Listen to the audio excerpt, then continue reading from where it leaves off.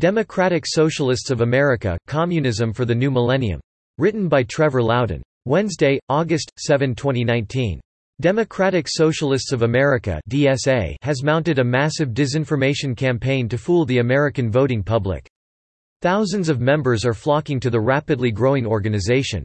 Many DSA members have also joined the Democratic Party, holding key positions in almost every state. Millions of voters have supported DSA candidates running as Democrats. Hundreds of DSA-supported candidates have been elected to county commissions, city councils, education boards, and state legislatures across the country. Two members, Alexandria Ocasio-Cortez (NY) and Rashida Tlaib (MISH), have penetrated Congress. DSA-driven policies, Medicare for all, socialized health care, the Green New Deal, national popular vote, $15 minimum wage, illegal alien amnesty, are rapidly becoming Democratic Party policy. All this is possible because DSA has managed to convince the U.S. mainstream media and most of the public that they are harmless European socialists who don't want communism. They want America to be more like Sweden or Norway, not like the Soviet Union, China, or Cuba.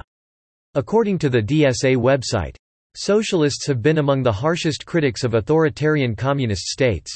Just because their bureaucratic elites called them socialist did not make it so, they also called their regimes democratic. Democratic socialists always opposed the ruling party states of those societies, just as we oppose the ruling classes of capitalist societies.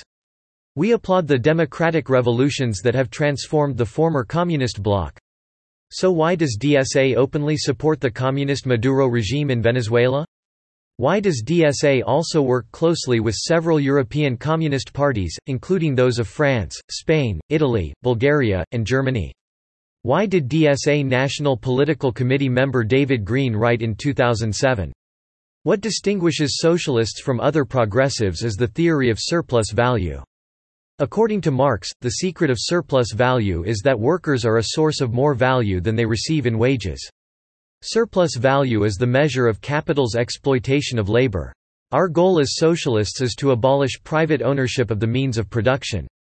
The answer is simple. DSA might talk a good game about being democratic and giving the people a voice, but it is essentially a communist organization, one that is fully committed to socialist revolution, including undoing the Constitution and the rights it protects and doing away with the free enterprise system. It is also a willing component of the world revolutionary movement. Rejuvenating socialism. 3 years ago, DSA was an obscure, graying Marxist sect of about 6,000 members, only about 20% of whom were consistently active. DSA had some strength in academia, organized labor, churches, and locally in the Democratic Party, but its influence was way down from its 1980s heyday. Today, off the back of the 2016 Bernie Sanders presidential campaign and the subsequent anti-Trump protest movement, DSA boasts nearly 60,000 mainly young activists, a string of election victories, a massive social media presence, and more than 200 locals in all 50 states. While DSA is effectively an umbrella group for nearly every variant of Marxist and anarchist tendency in America, the influence of Italian Communist Party theoretician Antonio Gramsci is most prominent. Gramsci believed that Marx and Lenin got it wrong. Revolution would not come from an uprising by oppressed workers. Instead, Gramsci believed that the workers had been brainwashed by capitalism and the church to accept the status quo. Therefore, society had to be reconditioned into a socialist consciousness. The churches, media, government, education, art, culture, unions, and political parties would all have to be captured by communists in order to shape the consciousness of the people in a socialist direction. And that's what DSA has tried to accomplish. DSA National Director Maria Svart confirmed the organization's ongoing commitment to Gramscian philosophy when she told a gathering of European Communist and Socialists parties in Brussels, Belgium, in April 2019, "We have a very Gramscian strategy of bringing an ideological challenge to this whole system." DSA and religion. As the late conservative journalist Andrew Breitbart liked to say, politics is downstream from culture. Good Gramscians such as DSA understand that culture is downstream from religion. So right from the start, Harrington's Democratic Socialist Organizing Committee (DSOC) and then DSA maintained a Religious and Socialism Commission dedicated to spreading socialist doctrines through Christianity, Judaism, and, more recently, America's Islamic communities. Many DSA comrades held senior positions in mainstream Protestant churches and, to a lesser degree, the Catholic Church. Among the more prominent Protestant DSA comrades were Stephen Charleston, Assistant Bishop of Connecticut and President and Dean of the Episcopal Divinity School in Cambridge, Massachusetts, Harvey Cox, Hollis Professor of Divinity at Harvard, Gary Dorian, Reinhold Niebuhr Professor of Social Ethics at Union Theological Seminary, Norm Faramelli, Lecturer in Philosophy, Theology, and Ethics at the Boston University School of Theology, and more. James Cone, the father of Black liberation theology and colleague of Obama's Reverend Jeremiah Wright, was very close to DSA, as was Jim Wallis, of Sojourners and formerly President Obama's faith advisor. Wallis has played a major role in moving American evangelical Christianity to the left in recent years. Prominent Catholic DSA comrades included John Court, Catholic worker and Archdiocesan Labor Guild, Monsignor George Higgins, Interfaith Justice, and Sister Mary Emile Pennant, founder of the Sister Formation Conference. DSA comrades also include Unitarians, Muslims, and Jews. DSA and the unions. After many communists were expelled from the AFL-CIO in the 1940s and 50s, most of American organized labor came under moderate, or sometimes criminal, control and stayed that way up until the early 1990s. During this time unions would often endorse Republicans and refuse to tie themselves exclusively to the Democratic Party. Circa 1994, AFS-CME President Gerald McEntee approached the AFL-CIO with his idea for Project 95, a coalition effort aimed at retaking the House for the Democratic Party. However, moderate AFL-CIO President Lane Kirkland refused to cooperate. In response, McEntee and SEIU leader John Sweeney began plotting Kirkland's removal. They soon built a coalition that included not just the core of the old communist-led CIO, the auto workers, steelworkers, mine workers, but the machinists, leftist Ron Kerry's Teamsters, the carpenters, and the laborers. When the dust had settled, John Sweeney, who formally joined DSA just before the election, emerged as America's top labor leader. The new leadership quickly removed the AFL-CIO's constitutional clause banning communists from holding office in AFL-CIO unions, with predictable results. According to DSA's Democratic Left Spring/Summer 2000 edition. And there's good news, more DSA members and alumni of DSA's youth section are moving up through the administrative and organizing reaches of AFL-CIO international unions, and global labor solidarity groups, than ever in recent memory. Today DSA has huge influence in the 1.8 million strong SEIU, the Government Workers Union AFS-CME, various education unions, and in the AFL-CIO itself. National Nurses United, one of the main players in the push for socialized healthcare, is a wholly owned DSA subsidiary.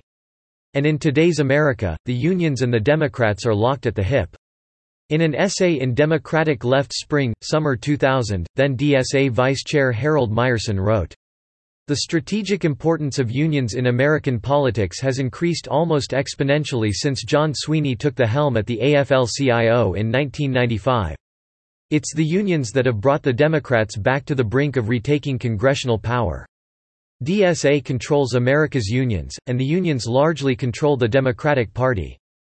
DSA and the Democratic Party. Under DSA founder Michael Harrington's able leadership, DSA began a concerted campaign to move the Democratic Party to the left.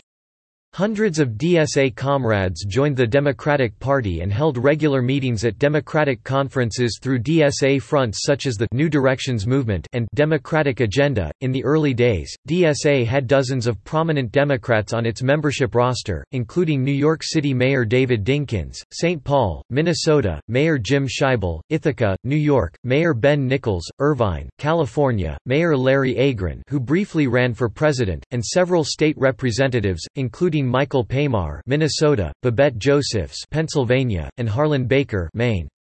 Congressional DSA comrades have included Neil Abercrombie, later governor of Hawaii, Major Owens, New York, one-time second-ranking congressional Democrat David Bonnier, Michigan, Mary Jo Kilroy, Ohio, and senior member of the Armed Services Committee Ron Dellums, California.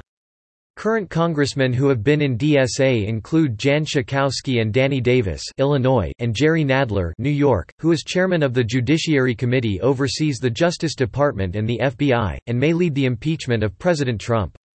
The goal now is to build DSA-controlled groups working semi-autonomously under the Democratic Party banner.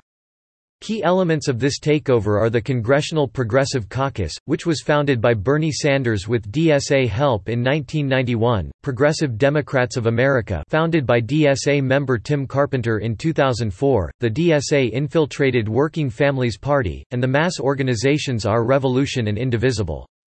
Our Revolution, which boasts 300,000 members, is completely controlled by DSA.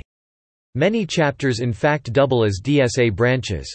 According to senior DSA members Carl Davidson and Bill Fletcher, Jr., writing in Organizing Upgrade. At the moment, there are two major caucuses, the Social Democratic Congressional Progressive Caucus (CPC) and the Neo-Keynesian New Democrat Coalition (NDC). Third Way Caucus, DSA, Working Families Party (WFP), and Progressive Democrats of America (PDA) make up the left wing of the CPC. The Congressional Progressive Caucus gets even greater reach at the grassroots through Our Revolution and Indivisible. Our Revolution grew out of the 2016 Bernie Sanders campaign and has hundreds of local chapters. Indivisible was formed in the protests around Trump's inauguration, first around a manual on how to organize. It now boasts a reported 3,800 local groups. The implications? Socialists shouldn't work within the Democratic Party, but with one of its clusters, the Congressional Progressive Caucus, especially its DSA, WFP, PDA left wing and its mass allies. The Progressive Caucus is by far the largest of the Democratic caucuses, with numbers above 100 members. The goal would be to develop and expand the CPC, win over as many of the New Democrats as possible. DSA and presidential politics. DSA is about power, so it always sought to influence those fellow leftists who one day may be serving in the White House. In 1962, 2 decades before he founded DSA, Michael Harrington published his opus on American poverty, The Other America. Harrington's book argued that upwards of 50 million Americans lived in a system designed to be impervious to hope. Harrington's book is widely credited with inspiring President Johnson's Great Society, the massive and disastrous expansion of the federal welfare system that is still blighting the nation today with its intergenerational welfare and related endemic crime. DSA leader Michael Harrington also enjoyed a close personal relationship with Massachusetts Senator Ted Kennedy, and endorsed his 1980 presidential campaign. In 1979, Harrington invited Kennedy to address one of DSOC's Democratic Agenda conferences. Although Senator Kennedy declined to appear, he did send a message of support to the DSA stating, "I share your conviction that progressive economic and social programs must gain a high priority in the direction of our party and our nation. I welcome the opportunity to work with you." President Clinton's speechwriter David Kuznets was a DSA comrade. The Clintons were also very close to influential Los Angeles philanthropist Stanley Scheinbaum, a well-known DSA donor and member. DSA also claims that several of its members served on Hillary Clinton's health care task force, her failed attempt to socialize American health care. Notorious DSA comrades Richard Cloward and Francis Fox Piven were standing directly behind President Clinton in the Oval Office when he signed the 1993 Voter Registration Act. This legislation, promoted by Cloward and Piven, was designed to encourage higher turnout among low-income Democratic-leaning voters, a strategy still being followed today. Barack Obama could hardly turn around without tripping over a DSA comrade. Writing in the Chicago Magazine in these times, in March 2008, editor and DSA Joel Blyfus asserted, "In particular, Obama can be linked to the Democratic Socialists of America (DSA), the Democratic Party-oriented organization that is a member of the Socialist International." A former communist-turned-DSA activist, physician Quentin Young was the father of the American single-payer or socialized healthcare movement. As Young told Amy Goodman, Barack Obama, in those early days, influenced, I hope, by me and others, categorically said single-payer was the best way, and he would inaugurate it if he could get the support. During Obama's first presidential campaign, several DSA comrades climbed on board, including Harry Boyd, co-chair of the campaign's Civic Engagement Group, Alicio Medina, Latino Advisory Council, Cornel West, National Black Advisory Council, and José Laluz, who served as president of Latinos for Obama. Once Obama was elected, Alicio Medina, a leader of the illegal alien amnesty movement, served as an immigration advisor to the president. Obama appointed one-time DSA comrade Ron Bloom as his car czar, and Rosa Brooks, the daughter of prominent DSA leader Barbara Ehrenreich, was appointed senior advisor to the Undersecretary of Defense for Policy, Michelle Flournoy. Several of the current crop of 2020 Democratic presidential hopefuls have DSA connections. Bernie Sanders owes his career to DSA. Sanders addressed his first DSA group in Los Angeles in 1986, and has addressed multiple socialist affairs since. From the spring 2000 edition of DSA's Democratic Left editorial. DSA honored independent socialist congressperson Bernie Sanders of Vermont at our last convention banquet, and we have always raised significant funds nationally for his electoral campaigns. DSA boasts that its efforts put Sanders into the U.S. Senate in 2006, and there is no doubt it formed the backbone of his presidential campaign in 2016, as it will again in 2020. Even Sanders' biographer Stephen Soifer was a DSA comrade. Senator Elizabeth Warren worked closely with DSA supporter Heather Booth to create her signature Consumer Financial Protection Bureau. In 2013, Warren was given an award by the DSA-controlled Midwest Academy, a Chicago-based Alinsky-style training school for communist agitators. Community organizers. Senator Amy Klobuchar comes out of Minnesota's Wellzone movement. Klobuchar's mentor Senator Paul Wellzone was actively involved with DSA for at least 15 years. He was reportedly about to announce a presidential run when he died in a plane crash in 2002.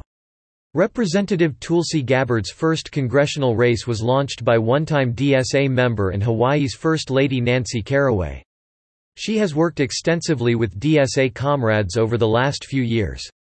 Former Representative Beto O'Rourke employed many DSA comrades in his unsuccessful 2018 race for U.S. Senator from Texas. South Bend, Indiana, Mayor Pete Buttigieg's father, Joseph Buttigieg, was a DSA affiliate and leading Gramsci scholar. As a teenager, young Pete was on the DSA mailing list and won a prestigious national essay competition on the topic of his socialist hero Bernie Sanders. Mayor Pete worked closely with some DSA members in South Bend. DSA always tries to cover its bases. Public grassroots enemy number one. DSA is usually portrayed in the media as a dynamic bunch of idealistic young socialists, fully committed to justice, fairness, and democracy. In reality, DSA is a Marxist revolutionary organization fully committed to destroying America's constitutional freedoms and free enterprise system. The communistic DSA has influence at every level of the Democratic Party, federal and local, organized labor, academia, and religion. DSA is a clear and present danger to the national security of this nation. Unless this organization is thoroughly investigated, exposed, and countered, expect it to continue to wreak havoc on the Constitution for some years to come. DSA aims to finish what the Communist Party started. We cannot allow that to happen. Subscribe to The New American and listen to more by clicking podcast on the top right corner of our homepage. Also, please consider donating to help us push out more content for you, our listeners.